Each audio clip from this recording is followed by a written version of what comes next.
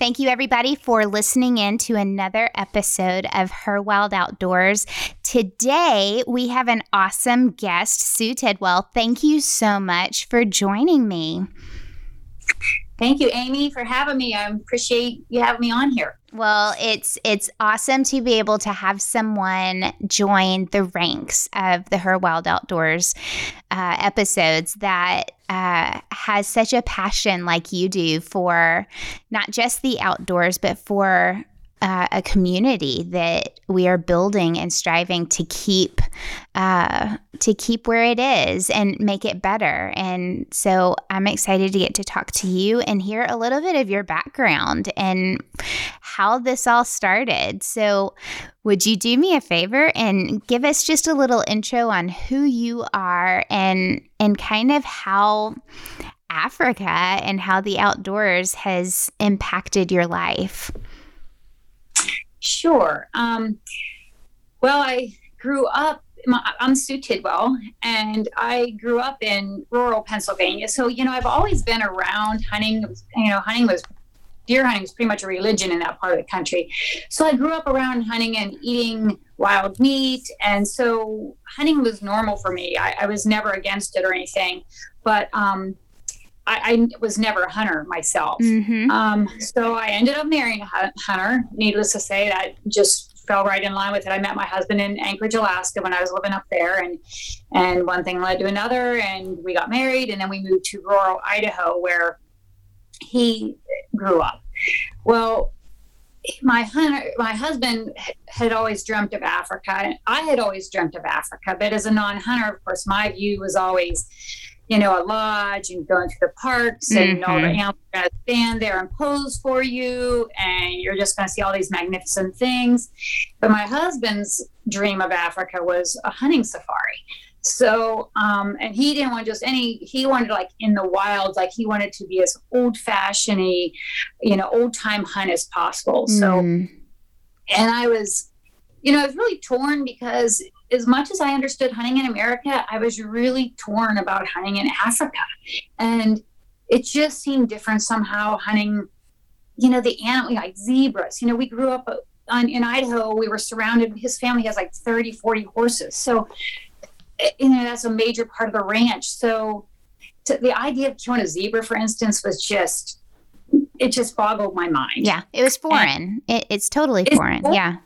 Yeah, and it's an exotic animal, and you just, I grew up, loving Tarzan and all that whole dream, but anyway, so I really was torn, and I was also scared. I knew we were going to be sleeping in a tent out in the middle of nowhere, hundreds of miles from civilization. And, I had read, I don't know if you ever read Peter Capstick's book, Death in the Long Grass, but oh my gosh, that is a must read. And it will scare the living crap out of you. So don't read it before you go to Africa, but It's a fantastic book, I think, anyway. But so I had, visions of black mambas and lions tearing through tents and just all these kinds of things that that they're a rarity, but at the same time, they're in your mind, and when I went to Idaho, I went hunting. Even though I don't hunt, I love going on hunts with Rick. So I love that part of it. I love being in the wilderness. I love being outside. I love the adventure that comes with it, and you never know what's going to happen next. I love all that stuff. But I was scared about Africa. I mean, that was, I was thinking of a tent like in Idaho where, mice and snakes can crawl under the tent. So I'm thinking of black mambas crawling under the tent. Yeah. And, waking up with one on my lap or something. But anyway, I did go, and, as many doubts as I had about the whole situation, I went and I just fell in love with it. I just fell in love with that. So, and I learned so much. I mean, how long were you guys there for that hunt?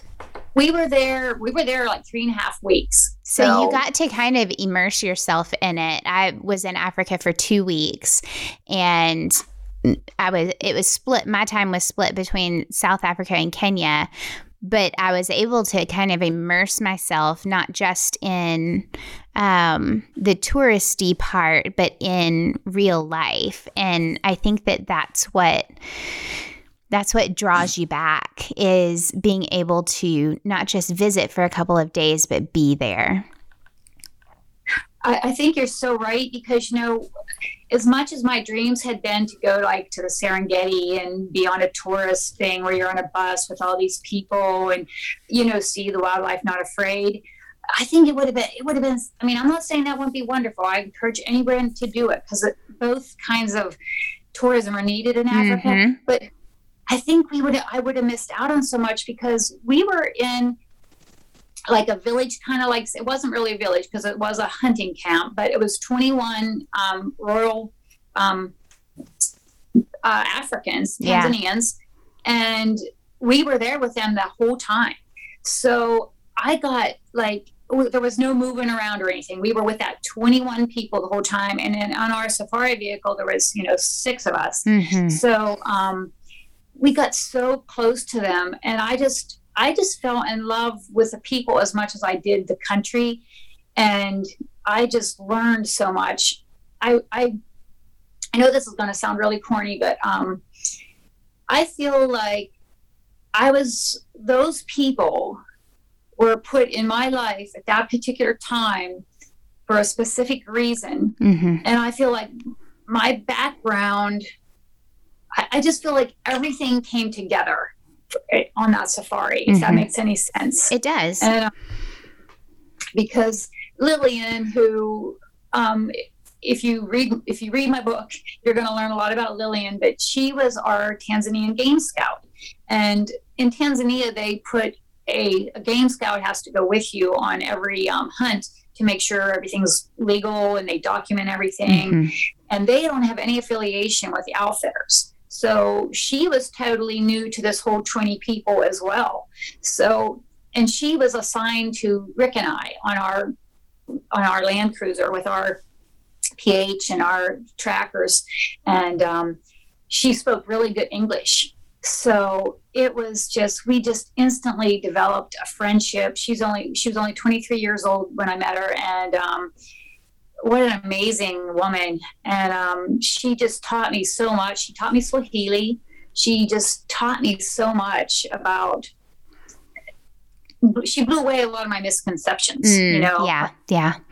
So as far as like poaching and hunting and things like that. And she is actually the one who really got me understanding how important hunting is to Africa. And that's what she does. She's there to protect animals. So who better to hear it from? It's true. No, I think that's a huge point that you're making right there, is learning from those who live in this, who live there, who are doing the things that you are trying to learn about. That's like, I could listen to them all day and grow heaps in that kind of support versus, some person over here in the States going, well, this is why, and this is why we do it. And this is why. No, I mean, I can definitely learn from somebody having a conversation. I'm sitting here listening to you, but you in turn learned it from somebody who was in the middle of it, who is giving you firsthand why this works, why she does what she does. Yeah, it was amazing. Like, one of the first things I remember is we came across some elephant bones, and they weren't from anything that our safari group had ever hunted. So they knew that it could have been natural causes. It was too late to tell by then, or it could have been poaching during the off season. But we were, looking at the bones and everything, and Lillian was explaining to me just how important hunting was, because, well, we got explaining about how dangerous the animals are, and that one of the I always thought of poaching as just like people wanting to come in for the tusks and the lion claws and things like that I learned that it was so much more than that. Villagers poison the animals and stuff just because they don't want to. They're just too dangerous and destructive to live with. I mean, they're dangerous, the animals they live with, and that's one of the huge causes of death over there to lions and leopards and any of the dangerous animals. You know, hyenas, and just the poisoning and terrible snares and stuff. And it's not all, like she said, it's not just because they want a lot of times they're just left there to rot. There's nothing taken from the right. It's wasted. It's wasted. It's not and it's indiscriminate. It's not like an old male like it would be for hunting. You know, it's just random, and it's all ages, and it's not even done to make money. That's the key point. I always thought it was always to make money, but a lot of the poisoning and deaths over there are just to be rid of the animals. So I think that my podcast with Olivia had a lot of conversation about that, about putting value to an animal to create a safer environment for them, to create a better habitat for them to grow and to multiply, but also to create that symbiotic life, like the ability to live with them, to those who are living with them, because it's not easy. Here, like you said earlier, they're exotics. It's this magical being that we don't necessarily see unless it's behind bars at a zoo. We see them in cartoons talking and acting like a person. We see them, act. What is the movie that my kids watch all the time? It's got the zebra and it's got the lion. It's got like all Lion King? Not Lion King. No, it's the newer one where they can be circus animals, or they travel the world. Yes, the Madagascars, all the Madagascar movies and shows and all of that. But it's personification of these exotic animals. And how do you get that out of your mind when you hear that they are being hunted? Well, go to Africa and they're just like your deer population. They can be nuisances. They can be dangerous, like you said. They can take on this negative part of your life if your life depends on your crops, and it depends on how tall your fence is and all of that. It's totally different. We cannot compare our personified view of an animal to the exotic animals that are over there. No, it's just totally different, and small things will bring that home to you. But just for instance, when we were there, I wanted to go outside of our little area had some fences around certain areas, but animals could still get in and out if they wanted. But I wanted to walk just outside to take some pictures of elephant footprints, and oh my gosh, it turned into such a huge deal. I had to have an escort. I mean, and if I wanted to go sit by the hippo, there was a hippo pond like 300 yards away, and I had this great idea. I was going to go sit there and read in the afternoon up above on the rocks above the hippo, because I was safe because I was on the rocks from the hippos. So I was worried about the hippos, and they're like, Sue, that's the most dangerous part of the day to be at the water, is because that's when the animals come to feed. So that's also when lions could come in. So I mean, things we don't think about. And then this was probably got me more than anything, but we were coming home from a safari one day, and we ran across 3 people walking, and we, of course, immediately everybody kind of grabbed their guns, got tense, thought maybe they were poachers, but then we saw there was no guns, and Raphael slowed down, and we talked to them, and they were 3 members from a camp 5 or 10 miles away and on some border, and they needed medicine. So they had walked to our camp hoping to find medicine. So of course Raphael put them in the back of our safari vehicle, and later, and it was like 2 or 3 in the afternoon, we were coming back for lunch or something, so it was right in the heat of day, and I said to Raphael, Raphael, why wouldn't they have waited till evening, or why didn't they come in the morning when it was still cooler out instead of the heat of the day? And he said it's the safest time of day to walk, because the lions headed down. I mean, that simple statement, I know that sounds maybe mild, but can you imagine having to plan your entire life around when is the safest day to walk? I mean, it's just things we cannot even comprehend. No. You know? Yeah. I was in Kenya out at a safari area. We were kind of in this little, there's nothing else out there. It was like you fly in this little 6-seater airplane out to the dirt runway, and there's a hole in the ground to go to the bathroom. And so we're way outside of Nairobi, like way out. And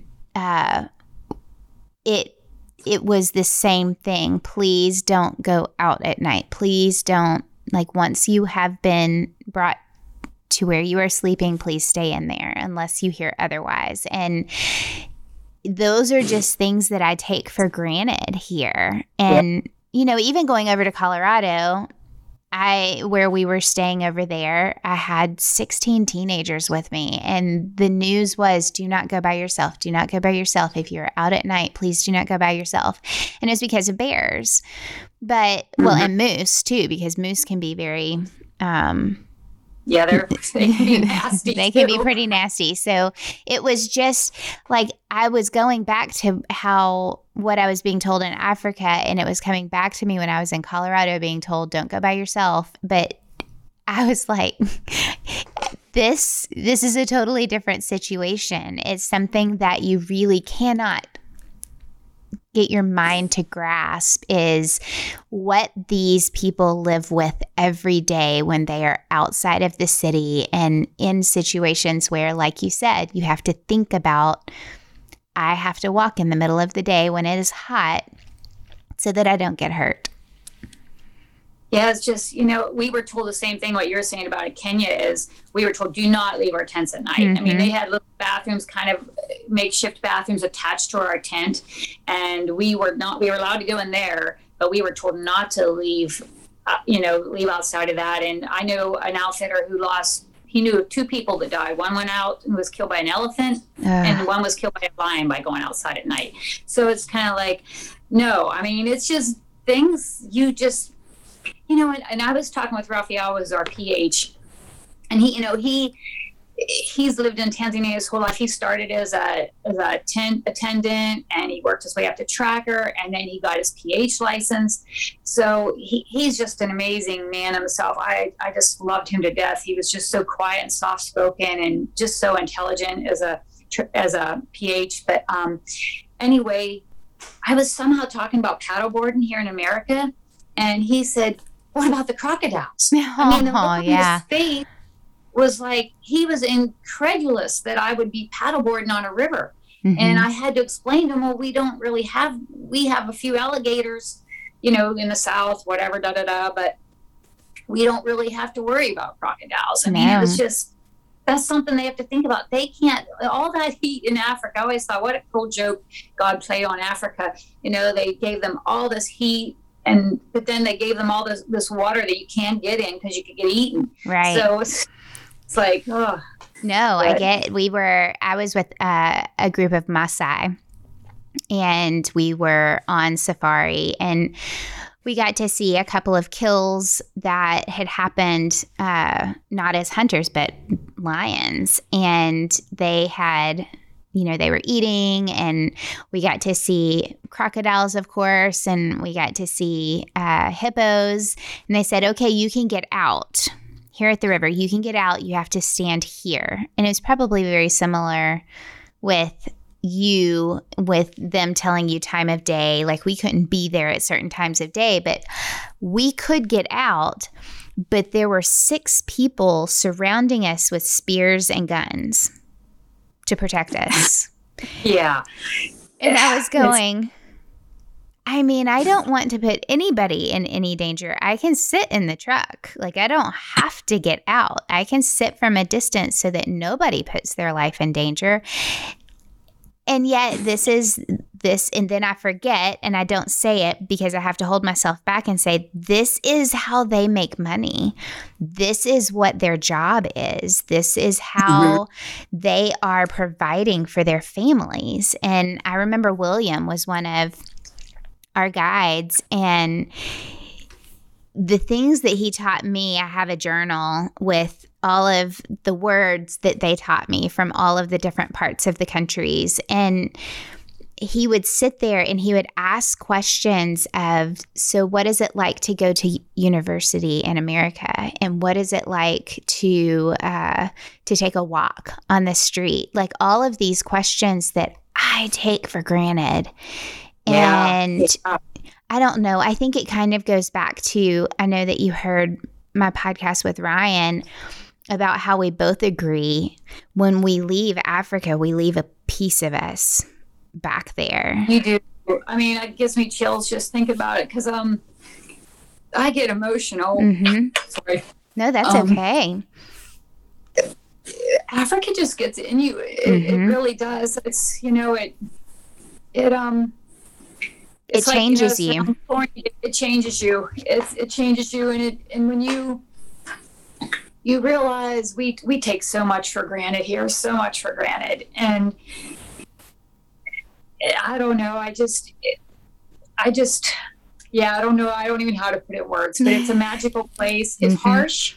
It's unforgiving. It's magical. It's amazing. It's all these things, but it's very complex. I mean, that's why we gotta, when people make decisions on conservation, you've got to take the African perspective into it. You can't just sit here, in America and have all these opinions until you really understand what the reality of their lives are like. Yeah. We can't. Yeah. I would never, ever presume to even be able to make decisions based on their lives for them. That's not only is it disrespectful, but it's impossible. My trip to Africa was back in 2005, and I can still remember the smells and the sounds and the noise of not just different words that I had never heard before, but the sounds of whether it was traffic or nature, whatever situation I was in. I remember from the beginning of how foreign it felt to the end to where it felt comfortable. Does that make sense? Yes, because we were, like I said, we were hundreds of miles. It was a 2.5-hour bush ride from Arusha, so we were way out in the middle of nowhere. And that first night in the tent, when we started hearing, the hyenas started first, and you're hearing hyenas and of course all the other critters going on. And then about 2 a.m. we heard our first lion, and it was just like that. It wasn't like the MGM studios that, that wasn't that kind of a roar. It was just these grunts and these oh my gosh. It just, it was scared you to death. But at the same time, it was just so enlivening, or just so mesmerizing, even though you were literally scared to death. But I came to just, I loved the nights. I loved listening to those sounds. I called it the African Symphony. That's what I named it. That's why I named it in my book, because it was like every symphony was a little different. Every night was just a little different. It depended what animals added to it, and like hyenas were always there. You never missed the hyenas, and there was always hippos and elephants, and the lions were pretty much there every night. But it was just, every night was just a little different. We couldn't wait to wake up in the morning and say, okay, what did you hear last night? It's almost like a reverence when you're there. It's when you're either at night or during the day, with whatever situation that you're in, there's almost a reverence to it. It's kind of like you're in awe, but it's respect filled. And exactly. Yeah, you can't get it anywhere else in the world. You can't. No, you can't. And it's just, and I tried to tape it and it doesn't work. No. It didn't work. No, I did that one time in Haiti. So there are roosters everywhere in Haiti, and the roosters are attached to their hen by a string. They're tied together. And so every morning around 3 a.m., a rooster would start crowing right outside of our window. And of course, the windows don't have screens or glass or bars or anything like that. It's just open air. And it was just this daggum rooster crowing in the middle of the night, pitch dark. You can't see anything but this rooster. And all of a sudden you hear flap, flap, flap, flap, flap, boom. And he has flown up to the windowsill, and the chicken that was with him just banged against the wall. And I was going, is this real life? And I tried to record it. Like you said, I tried to record it, and it's just not the same. It is not the same as experiencing it. I think it was hilarious. That's pretty funny having, see, that needs to go in the book you're going to write. Right? No, it is. All of the stories, it's kind of like hearing your stories of your experience, where you're a storyteller, you're writing a book, but you're a natural storyteller. Through these podcasts, through conversations, we are storytellers. And that's what passes on information. It's what passes on history. And honestly, without humor in those stories, it can fall flat. There's drama, but I think that humor is so important in telling a story. I do too. There's plenty of humor in my book, that's for sure, because I can be pretty idiotic at times. So, tell us a little bit. We keep talking about your book, but I want to kind of get into it right this second, since we are hinting into it. Tell us about your book and how you were inspired to write it. Well, I've always liked to write, and I'd always written my stories for my friends and family and everything. And my friends and stuff have been telling me for years that I should write a book. And I always was like, who really wants to listen to my stories? Unless you know me, who wants to listen to these stories? So I had always just blew it off. But then when I went to Africa, like you said, it changes you, and I just felt like I finally had something, because I went there I don't want to say so against hunting, but really not understanding really the need for it. You know what I mean? You were ignorant. And I say that respectfully. You were just ignorant of the culture. I was ignorant, but and when I talk about, I feel like, I talked about being corny earlier. I feel like I was perfect for this because, first of all, I have a different perspective as a non-hunter. And second of all, but I hadn't opened enough. I know who hunters are. I don't know they're not these evil, vile people that a lot of people like to make them out to be. I mean, hunters are my brothers, my husband, my father, my friends. So I was able to go there with an open mind without this hate already in me, I guess. Yeah. I don't know how to say hate, but misunderstanding maybe is a better word for it. But so I went with a more open mind, and then as I went there and saw it, I mean, all of a sudden facts and statistics didn't matter. It was common sense. Yeah. I mean, you don't have to tell me any facts or statistics about how much hunting helps, because common sense tells you that the people need a reason to take the extra precautions to deal with these kind of animals. Yeah. It makes common sense to understand how habitat is saved by keeping it in hunting, where that keeps that habitat natural and valuable in its natural state instead of being turned into croplands or pasture. So it all made common sense to me. So anyway, once I got to Africa and I started learning this and evolving in my thoughts, and I just finally felt like I had a story that was worth telling to the world. And plus, the second thing is I made a promise to Lillian, who, as I said, again, was my art game scout. And I promised her I would try to help, people understand why well-managed hunting is so important in Africa. Yeah.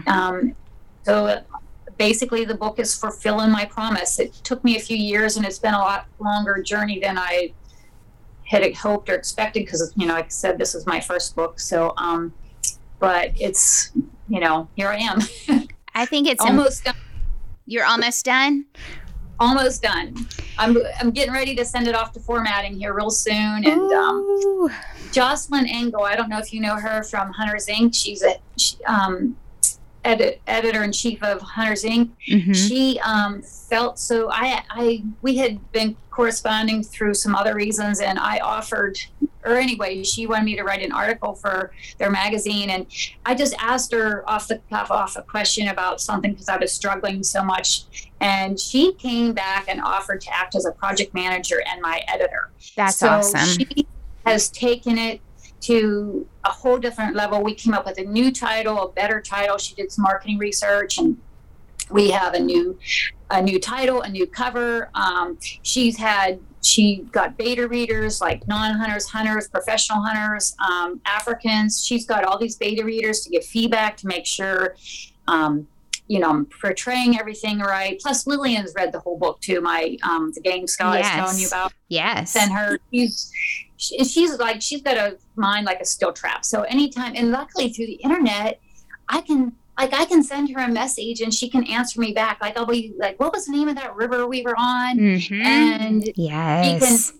She could answer all those questions. Or if I was misspelling a Swahili word wrong, she could clarify it. I mean, just from small things to big things, she read everything. But anyway, with Jocelyn coming on board, that too just made it I just think it's going to be that much more of a better book. And I've gotten some really good feedback from the beta readers. So it's really exciting to hear. That's always scary to put your passion project out there for people to read, not knowing what their response is going to be. Because when you write, or whether you're an artist and you draw or you paint or you write, that's personal, right?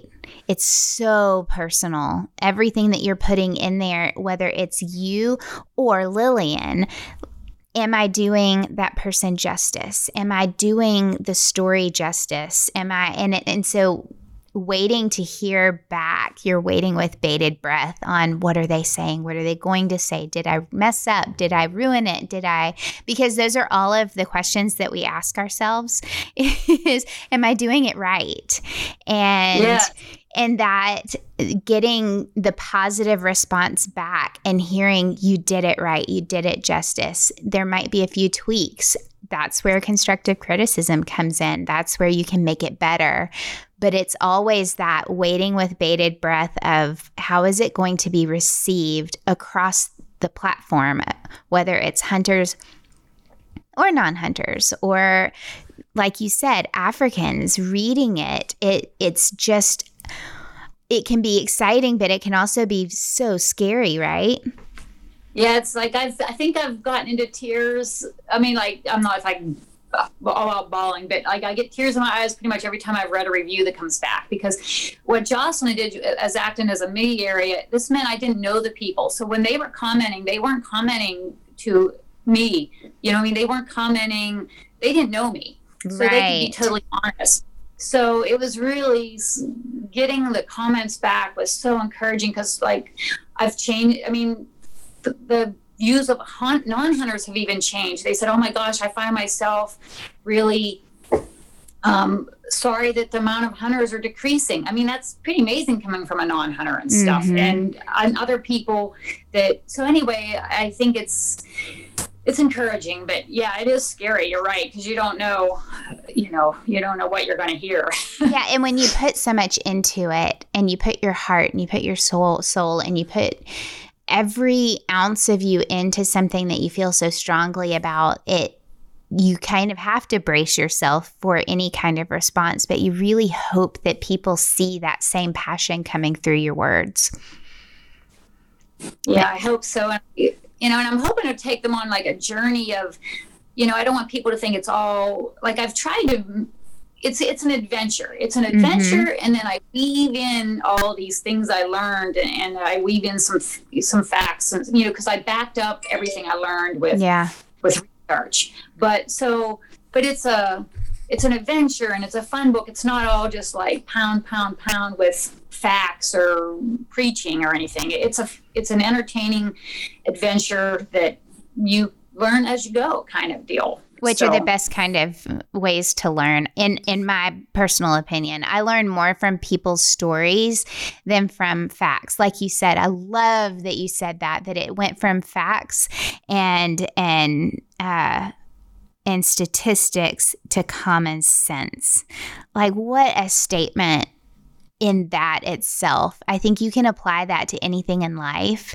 You can read about it all you want. You can see it on television. You can be told one thing or another, but when it changes to just common sense, it means you've accepted that knowledge and have applied it in some way, or you have seen it applied. And I gain more from people's stories than from them telling me what to do. I learned from how they learned their lesson along that way. Yeah, I think it's way better that way than, because first of all, you don't remember facts and statistics and all that stuff anyway. You remember what speaks to your heart, more or less. It's true. It's true. And Africa sings to your heart. I'm sorry. They don't speak. They sing to your heart. Yes, you're right. That's why, that's perfect when you say that, because like I said, I call it the African symphony, the sounds of the night, was but that's the first chapter of the book. But yeah, it does. It just gets in your soul. That's for sure. Mm-hmm. Have you got plans of going back? Well, we actually went back, just this May. Okay. And to Namibia this time. That won't be in the book at all, though, because that's a whole nother deal. But yeah, it was still amazing. We it was a totally new experience. I went on a Cape Buffalo hunt with my husband on Waterberg Plateau, and oh my gosh, that was scary. It was so different than the open savanna. It was really brushy and thick, and you're literally 10 yards from those Cape Buffalo, and it was my heart was pounding on multiple occasions. I think we stalked buffalo for one particular buffalo for 24 hours. Whoa! And I mean, not at one time. We kept going after him. We knew over time. And we kept finding his tracks. We would follow him for 4 or 5 hours, and he was so smart. But anyway, but there was no lions and hyenas on Waterberg Plateau. So it just drove home to everything that I just wrote, because what people don't realize, so many people want to say that phototourism is the answer.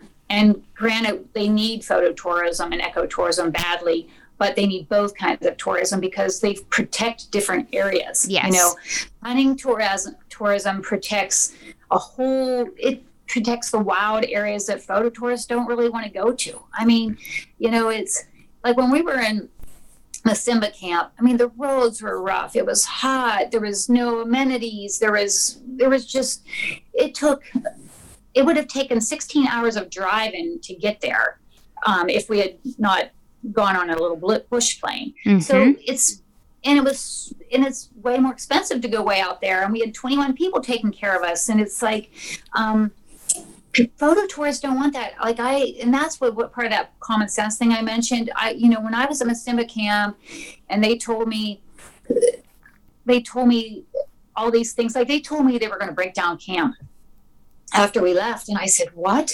I mean, I was devastated. That was my little Shangri-La. Yeah. I felt so attached to it, but they said, yeah, the poachers will move in during the off season. We have to tear it down, but that's okay. We have to rebuild it in the spring, and it gives all this work to a village. It takes a village 30 people 30 days to build it. And anyway, I don't even know where I was going with that. But, I have not even thought about that in the off season, what they have to do. I did not even think about that and the job opportunities that presents.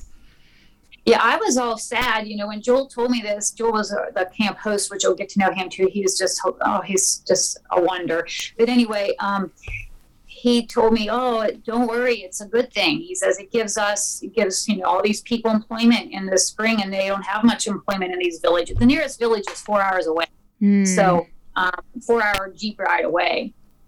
And that was another thing I learned that Joel explained. He said, you have to understand that the game park, we bordered we bordered the Ruaha National Park. Okay. So we were right on the border, but the river where our camp was, or dried up river, I should say, was the border. So we were like a buffer zone. They said that the national parks like to have hunting concessions on the outside of national parks because it acts like a buffer. Because there's, poachers don't want to be where hunters are, and Correct. all that goes with it. So it acts like this buffer zone to protect the national park. And I'm telling you, they take that serious. Like we'd be chasing something, Cape Buffalo, for instance, one time, we were chasing it, and Rick and I are so involved, and you're on the ground, and I'm just watching every footstep, but worried about snakes and everything. Mm-hmm. And next thing you know, the hunt's just over, and I'm like, what the heck? And they're like, oh, this is the riverbed. We hit the riverbed. It's over. So the animal crossed into the park. So that's why you have a PH. They know these areas, and Correct. they know what's legal and not legal. And anyway, but But yeah, and when you're bumping around those roads and you're that far out, and after Joel told me all these things, I thought, oh my gosh, it's true. If I was just a photo tour, if I hadn't come with Rick, I would be going to the Serengeti or, all these major places, which are wonderful. I don't want to detract from them. But they have plenty of tourism there. Yes. And I would have gone there. I would have never chosen this chunk of land to go to. I would have gone to somewhere that was a couple hours away from the airport. It would have been easy, less expensive. I would have never come out here to protect, Musimba Camp, the land there. It was 560 square miles of land that hunting concession was protecting. So that's huge. It and is. That's what people have to understand. Hunting tourism and photo tourism have to work in conjunction with each other because they protect different parts of land. Yes. Yes. And if you hear the argument all the time, well, look at where the money goes. Follow the money, follow the money, follow the money. Well, hunting money over in Africa, that doesn't just, you hear it all the time. It goes for anti-poaching. It goes for the habitat. It goes for the people that are living there. But actually getting into it, like what you are saying, you're seeing so much more of not just money. You're seeing the hands-on impact that people have, whether they're African or they're from anywhere else in the world coming in to do the hunt. You're seeing that impact, not just where the money's going. The money's important, and money is important in this world, and it gets things done, but the hands that work that camp are doing so much more than just providing a hunt for one person. Oh, when you see that meat strung up to dry, because there's no refrigeration, so all the extra meat, all the meat that we didn't eat, we ate everything that was harvested. But when you see all that meat and you know that that's going to their families and then they arrive village and they're taking that home, it just hits you in a whole different way. And when you get to know these people, I think that's what's so special about like what you did too, is I think if you would go to certain areas, you maybe meet people here for an hour and then somebody else for an hour. But when you really get to spend time with people and connect with them, it makes the difference, I think. Because that's what in Namibia we moved around a lot more, so I didn't get to build the relationships with the people that I did in Tanzania, so that part was different for me too. But yeah, I just loved when you can build a relationship with the people, and even if you can't, not all of them could speak English, but you still build a relationship just from the things you do together and stuff. It was just it was amazing. Experience goes a long way. Working along somebody, whether there's a language barrier or not, it goes a long way. One day I will go back for a hunt. It is on my wish list that one day that's going to happen. I was on a medical trip back in the day. We were bringing antibiotics and all of the meds that we could over to different parts of like Kampala and a couple of the other shanty towns that were across Kenya and South Africa. And so to be able to see the need even drives in more, even though we were in the city, for the most part, it drives in more the desire to be a part of that country, because you see the beauty and you see the need. And you can do the same here in the States. You see the beauty of our United States, but you also see the need. So what are you doing to impact around you in your community? You can travel. You can travel wherever, and you can do, any kind of mission trip or medical trip or whatever, and you can make an impact for a short amount of time. But what are you doing for the long run? What are you doing to fully impact the community around you to grow their world a little bit bigger?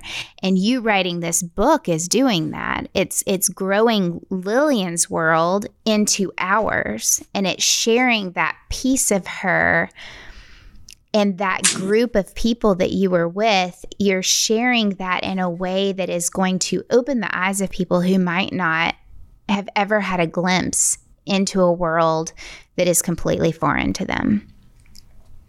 Well, that's what I'm hoping to do. I'm hoping to make it more real to people, to, to put faces and personalities to names.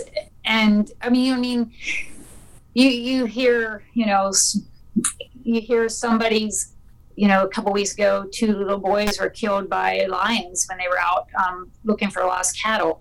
But I want people to be able to picture, okay, that's Gogo's children or something, it was our tracker. And he had 4 kids. Of course, they're probably a little bit more grown by now. But anyway, I just want people to think of everybody, put faces to the names, if that makes sense. It does make sense. It's not just a statistic like you were saying. It's real life. It's these people's real life. And you're providing not just jobs, but you're providing food. You're providing a way, you yourself are providing a way for their story to be told, where otherwise it might not be told. I wouldn't know about Lillian unless you're talking about her, unless I'm reading about her. These are the important things. This is how for centuries upon centuries, our history has been passed down through stories, through writings, through verbal passings on, through generation to generation. And without those stories, I believe that a piece of history is lost. So if it can be documented, if it can be passed on, if it can be learned from, then there's value in it. Just like there's value in hunting in Africa, you're placing value on that animal so that they're not going to be poisoned off. They're not going to be trapped because they are a nuisance and they're dangerous. They're going to have value to it. And I don't know, it's the important part of what we do, whether you are a hunter or a non-hunter. If you can be supportive, because we all love animals and we all love the communities that those animals live in, then we can all be a part of the solution versus fighting against each other. I agree. I just think that, the more we understand, the more people understand, they can support things that makes more sense, that will really work compared to idealistic visions of things that just don't work in reality. Yeah. I mean, we can come up with all the rules in the world here in America or in Western societies. I don't want to blame it all on America or anything, but unless the local people are on board with it, it doesn't work. No. It doesn't matter.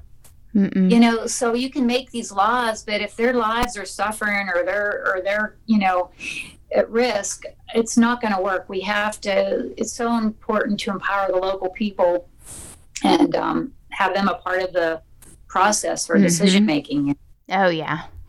And as far as your hunting goes, you definitely need to go on a hunting safari. Even I'm saying this as a not hunter, but it's a whole different thing being on the ground with those, well, the second you told me how your husband wanted to hunt, I was like, okay, he's my type of hunter, because that's how, like, I don't want to shoot from a truck. I want to get down on my feet, and I want to actually give the respect and credit that these animals are due in hunting them. And it's so different than what you think. You see TV and the zebras are standing around, and it's just so much harder. They're so smart, and you have to get close enough to them. Their senses are so amazing, and it's really challenging. And I mean, it's so funny, but zebras, I just was thinking that would be like a shooting gallery or something, but it was so hard. I mean, we went after them I don't know how many times, and anyway, it was, but I just loved being on the ground. I mean, I could watch.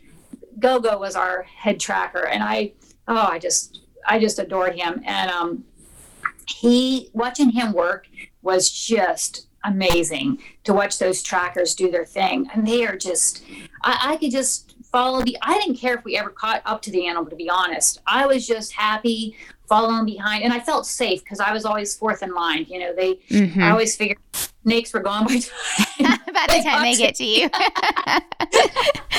And I just felt, at first, of course, I was nervous in the beginning, but the more I was there, I just felt like I was surrounded by such expertise with Raphael, our PH, and then Gogo and Abdullah and Lily, and she had her machine gun. She always had a machine gun with her. And then, of course, my husband.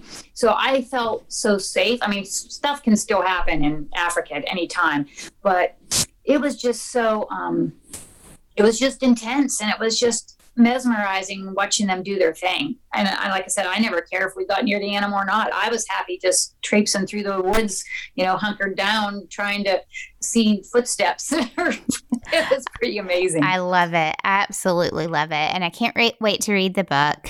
Tell everybody the name of the book and how to follow you, but also how they can, if there's a way that they can get on a list, or just tell everybody all of your information.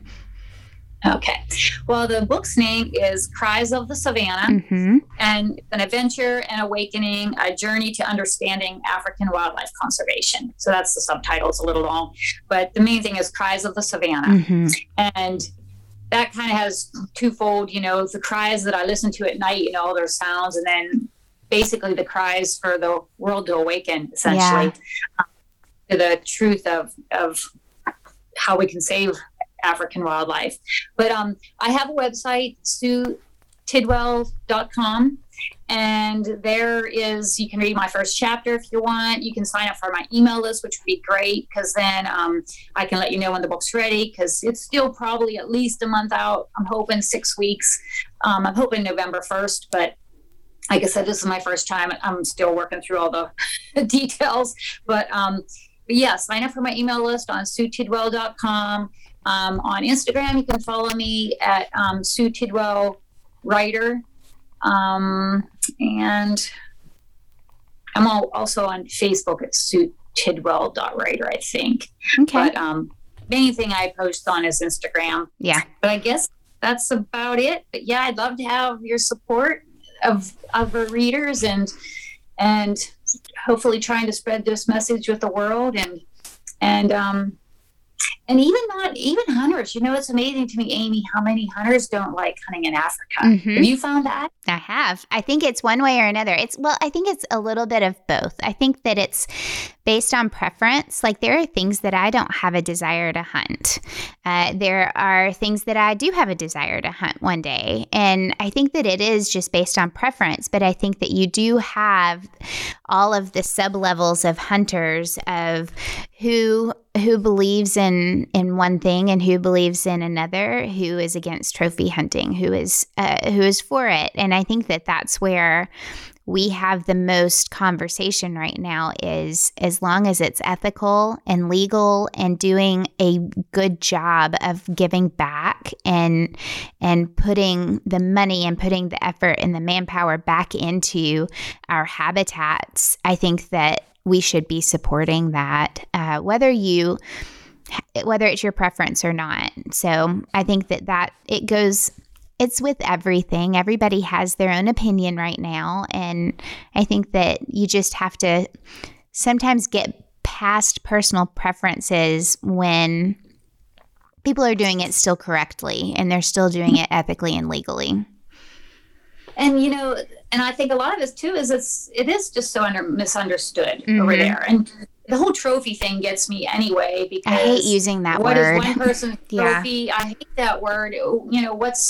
My nephew's mule deer 2x2 could be a trophy to him because it's his first mule deer. Yep. I mean, you don't, it's all subjective, Correct. The animals my husband got in safari were by no means what anyone else would consider a trophy, but to him it sure was. So I don't know, that's such a subjective thing, but anyway, hopefully people can just hopefully we'll support you and get this story out and enjoy it. I think that it's twofold. There's learning and there's enjoyment, and you really need to have both to have that kind of experience. So I'm excited for it to come out, and I'm excited for your story to get out and for Lillian's story and everybody else that was involved in that, to just hear their perspective and where they're coming from. And I don't know. I can't wait to read it. Well, thank you, Amy. I'm so excited too. I can't wait for it to come out too, and for hopefully to reach some more people, and for everybody else to learn about Lillian and Raphael and Gogo and Joel and Hillary and all the group at Masimba Camp. So it will be exciting for them to get to know them a little bit. Well, thank you, Sue. I appreciate this. Well, thank you, Amy. I sure appreciate you having me on here.